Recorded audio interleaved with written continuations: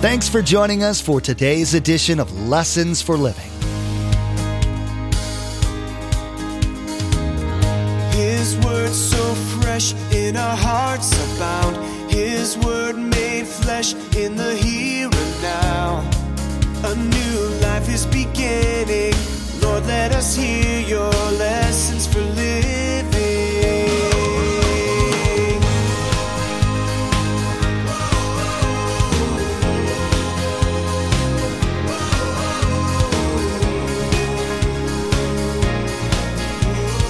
Lord, let us hear your lessons for living. How are you going to go to heaven? Why are you going to be there? Well, because I'm a good person. Compared to what? And so you begin to see, as you look at the Bible, none of those work. None of those bridge the gap. Because to be good enough, the standard for good enough is perfection. That takes care of all of us. There isn't one. Because we all start as sinners. So here's what the Bible teaches. This might be new to you tonight, but it's not new to the Scripture. Good people don't go to heaven. It seems that when asked, most people believe they're going to heaven because they're good in their own eyes, or they aren't as bad as someone else. The Bible is very clear, though. None of us are going to heaven. The standard is perfection, and we all know that we fall short of that. Pastor Mark will be teaching about the events leading up to the birth of Jesus and the messages that were given to the parents of John the Baptist and Jesus. We'll be taught about God's intent for those two men and how John was going to prepare the way for the Messiah, Jesus, who would do what it took to wipe out our debt of sin. Remember, there's quite a few ways to receive a copy of Pastor Mark's teaching. We'll be sharing all that information with you at the close of today's broadcast. Now, here's Pastor Mark in the book of Luke as he begins his message, Encounters with God.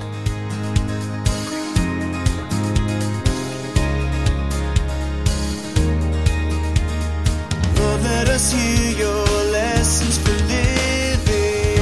What do we know about camels? Let me give you some things. Camels can live to be 50 years old. They can run 40 miles an hour.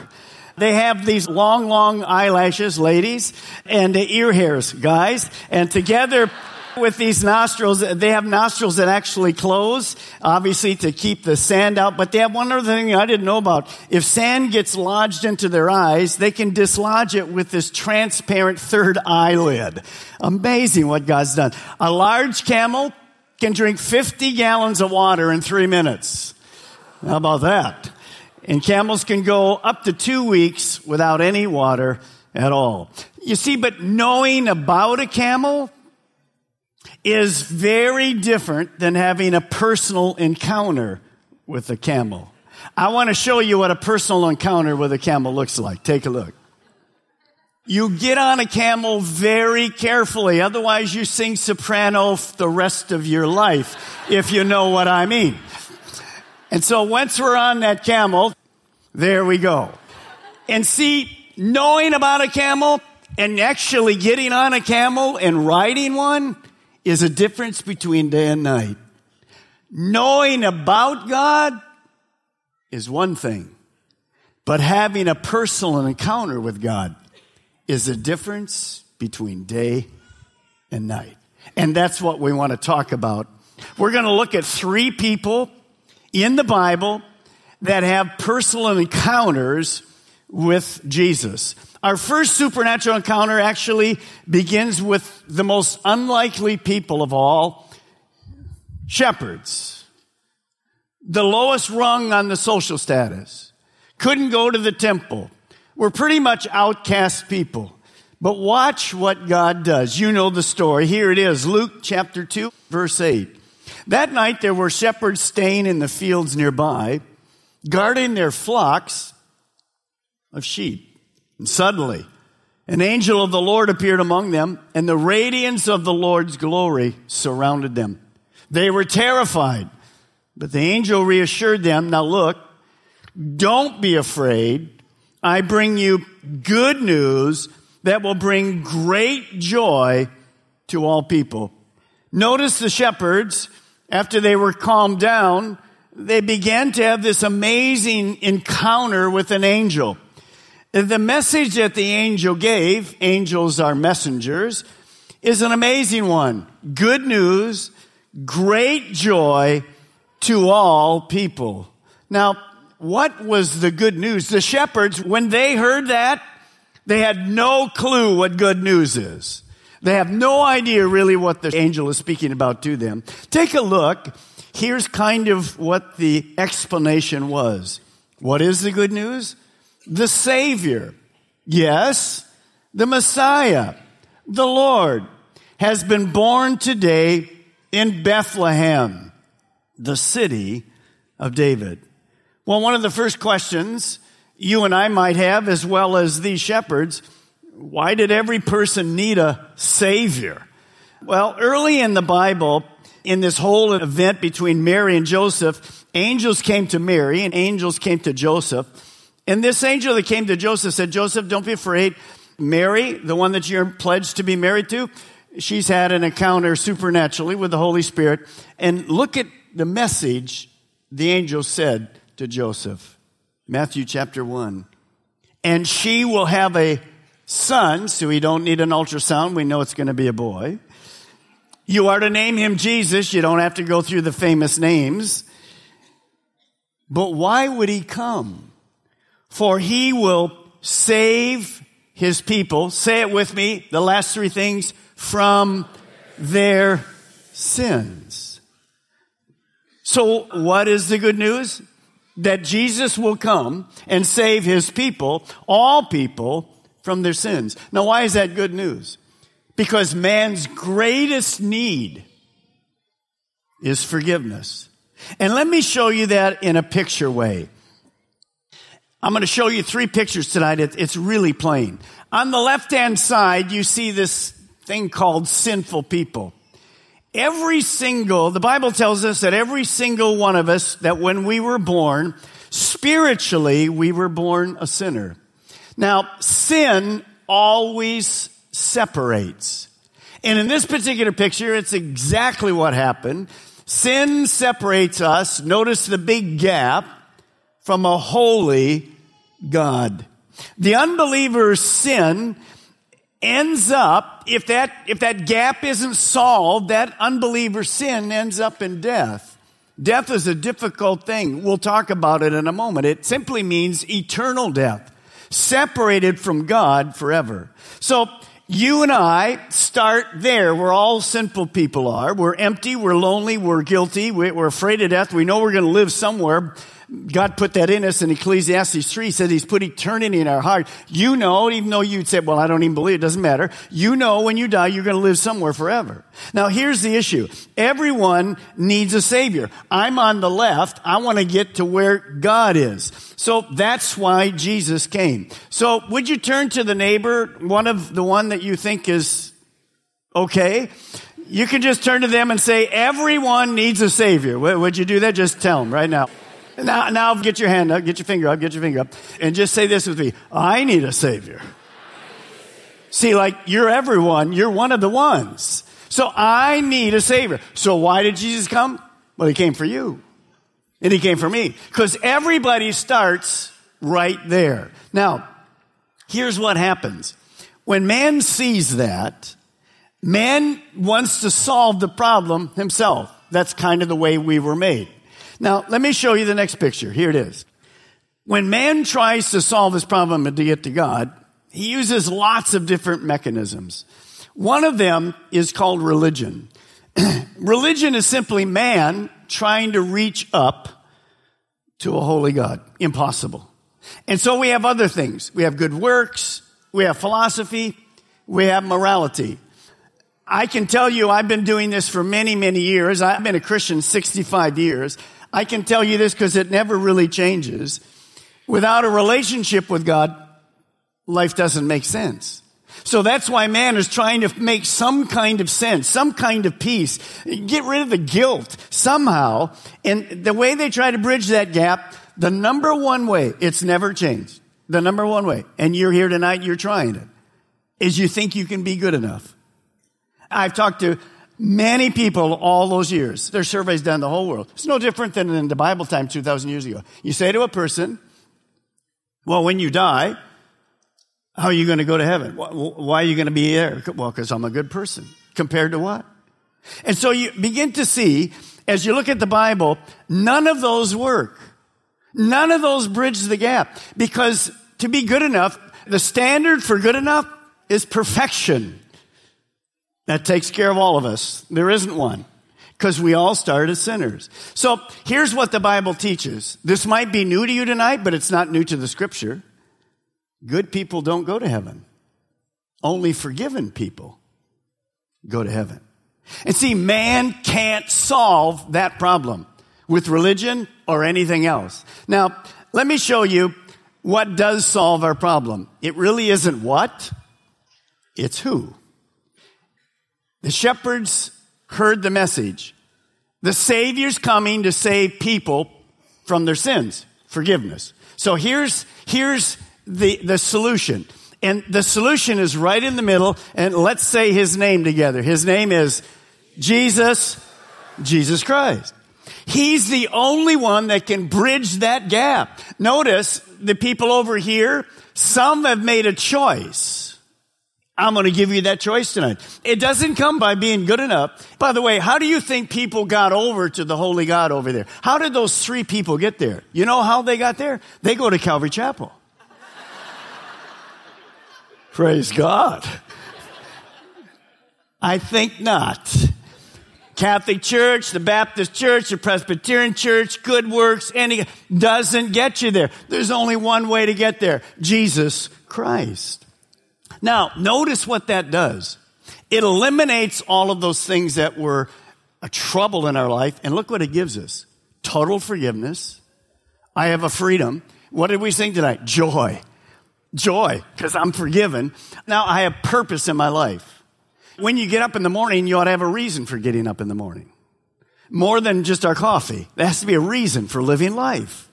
And I love doing life. When you discover your life is serving God in a million different ways, it just brings purpose and meaning to you. And then, of course, we get to go to heaven. Now notice, if I don't solve that problem, notice here, death is crossed off.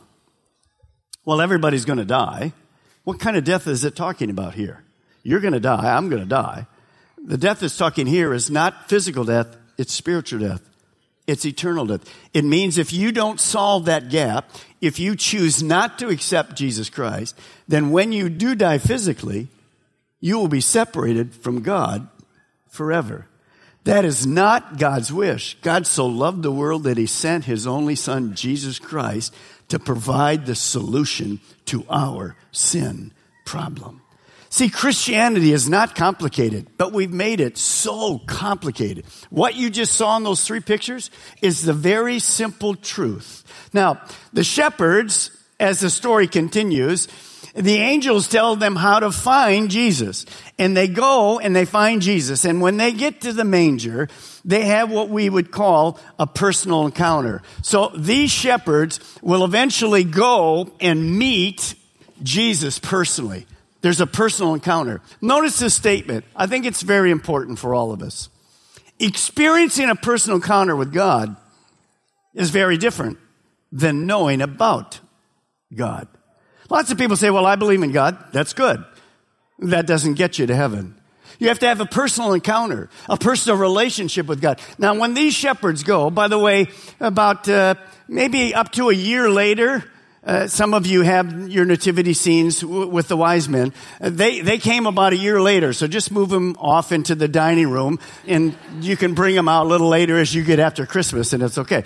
That's because Jesus was a boy, maybe 1 year old, and of course, what happened when they came, they gave them gifts and whatever, and then Herod went and tried to kill everybody 2 years and under. So that's why he was in a house and he was a young man. What did they do when they came? Exactly the same thing. They bowed down and worshiped.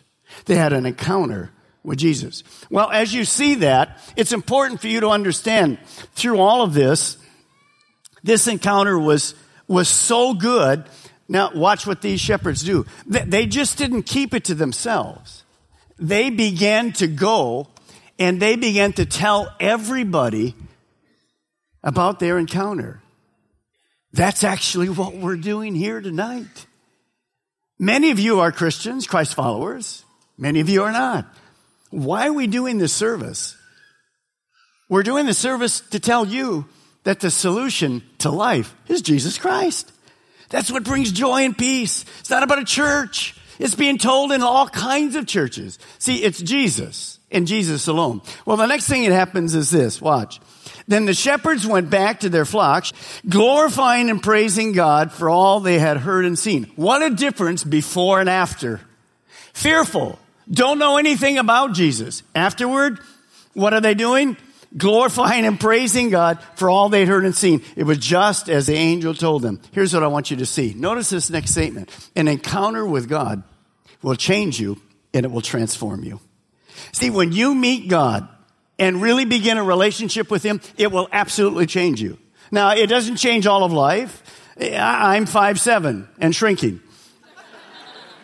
You laughed more at that than anything else I've done tonight. What is up with that? When I got saved, I think I was 5'7.5". But that was many years ago. Now, what happens as you move through that? Well, I'm going to change. Salvation didn't change me physically, but it changed me spiritually. You see, when you have an encounter with God, it will transform you. You'll be absolutely a different people as the shepherds were, as the wise men were. Now, I want to show you tonight another encounter. One is not as familiar as the shepherds. His name is Simeon. Now, when you look at Simeon, who is Simeon? Well, in Luke chapter 2, it tells us Simeon was just like you and just like me. Wasn't a religious person as far as a Pharisee, Sadducee, those kind of things. He was just a person that loved God. He had the Holy Spirit in him. And what we do know about Simeon was this. He was an older man, and he had waited his whole life for the promise of the Messiah. See, the Old Testament is filled with more than 300 predictions that Jesus Christ would come. So here he is. Simeon, eventually, the Holy Spirit came to Simeon, and the Holy Spirit told Simeon this, Simeon, you will not die until you have an encounter with the Messiah. Wow. So day after day after day, he probably went over to the temple that you see behind him because he figured, well, that's where Jesus would be brought. And many times he'd get up in the morning and say, could this be the day that I encounter the Messiah? Then one day, the Bible tells us it happened. Look at Luke. I have it for you. Luke 2:27. That day, the Spirit led him to the temple. So when Mary and Joseph came to present the baby Jesus to the Lord, as the law required, Simeon was there. And he took the child in his arms and he praised God. And you're going to see in a moment the song that he sang. You see, that day that Simeon saw the Messiah, well, there was a young man, poor, a young woman, poor, Mary and Joseph. It was about 40 to 50 days after Jesus had been born. And after Mary finished her purification time, they were bringing Jesus, about 40, 50 days old, to the temple to be dedicated, just as we dedicate children. On that day, the Holy Spirit said to Simeon, that's the one! That's the one. I think you need to understand what happened. Watch this. Simeon didn't just go, wow, that's the one, I can die now. What did he do? He went and had a personal encounter. He introduced himself to Mary and took the baby Jesus. See, knowing about Jesus and having a personal encounter is a very different thing. Now, when he's finished with that, the Bible says an amazing thing. He was ready to die because God had kept his promise. See, he believed in the Messiah. He was waiting for his salvation to come. I want you to read with me. Look at it. Look at the song that he wrote. He says this, Sovereign Lord, now let your servant, Simeon, let me die in peace. Let me just stop there and say this. One of the greatest benefits of a person that really knows Jesus Christ as Savior and Lord is that when we die in peace. See, I don't want to die, but I know heaven's better, and one day I will. It could be painful. It could be, I have no idea. God's in control of all that. But I do know this, that I'm not fearful about it. I have a peace, because the moment I die, I know exactly where I'm going. Absent from the body, present with the Lord. See, that's why the unbeliever is afraid of death, but will not tell you. Because when you say to them, there's no world religion that has a guarantee like Christianity. None. The Muslim faith, you ask the Muslim, where will you go? They have no idea whether they're good enough to get to heaven. I'm never good enough, but I have a personal relationship with Jesus Christ. Notice what he says. Now let your servant die in peace, as you have promised. I've seen say it with me, you're seeing your salvation, which you prepared for how many? All people. He is the light to reveal God to the nations. He is the glory of your people Israel. Now this is amazing, because Simeon knew that the source of salvation was Jesus. You see, I want you to turn to the neighbor on the other side, the one you didn't care too much for, and I want you to say this. Everyone needs a Savior. Would you do that right now? Just turn to them and say that. That's exactly right. Now get your finger out. Come on, everybody. I need a Savior. That's exactly what the Bible says. And that's exactly it's amazing, because Simeon's Jewish, and his song includes Gentiles. There's like 99% of Gentiles in the world and 1 or 2% Jews. That includes you and me. Way back then, that would have been news to Simeon. But you and I are included, because Jesus Christ came for the whole world. So, in our day and age, we're supposed to be tolerant, and we should be, with our Christianity. In our day and age, lots of people say there's no such thing as absolute truth. That's foolish. Let me show you a statement that is hard for you maybe to understand. Here it is. The Bible tells us there is salvation in Jesus and Him alone. There's no other way to get to heaven, to get forgiveness, but Jesus Christ. God designed that from the beginning of time. And Peter was sharing this with very religious people one day, and he was talking about Jesus, and he said this: there is salvation in no one else. God has given no other name under heaven by where we must be saved. So the salvation comes simply from Jesus Christ alone. You said, Pastor Mark, that's narrow. To be honest, truth is narrow. 2 + 2 is 4. Go for it. It's narrow, but it's true. Now, we're going to do something. We're going to fast forward 30 years. Now, those of you get older know that time goes like that, doesn't it? Come on, be honest with you. Just raise your hand if you can raise it. That's right. That's good. It's a tough but necessary message to be told that we aren't as good as we need to be to get into heaven. And more importantly, that we never can be. Thanks to Pastor Mark for letting us know that there is a way out of our mess through Jesus. Remember that God did absolutely what had to be done for our redemption. That we need to let as many people know this good news too. Thanks so much for joining us today. Pastor Mark will continue to go through this series in the next edition of Lessons for Living. To add today's message to your study library, simply log on to lessonsforlivingradio.com and select the Order a Message option from the main menu. The cost for each CD is $5, and that includes shipping. Again, to place an order for a CD, simply log on to lessonsforlivingradio.com and select the Order a Message option from the main menu. It's exciting to hear these stories about real people that had amazing encounters with God. Pastor Mark will continue this message next time, telling the story about Zacharias' encounter with the angel and the results of that. He will be teaching us the importance of questioning God's message with humility. Zacharias didn't and wound up with some unfortunate consequences. We've run out of time today, but we do encourage you to tune in next time, as Pastor Mark will continue teaching through this special message entitled Encounters with God. That's next time on Lessons for Living.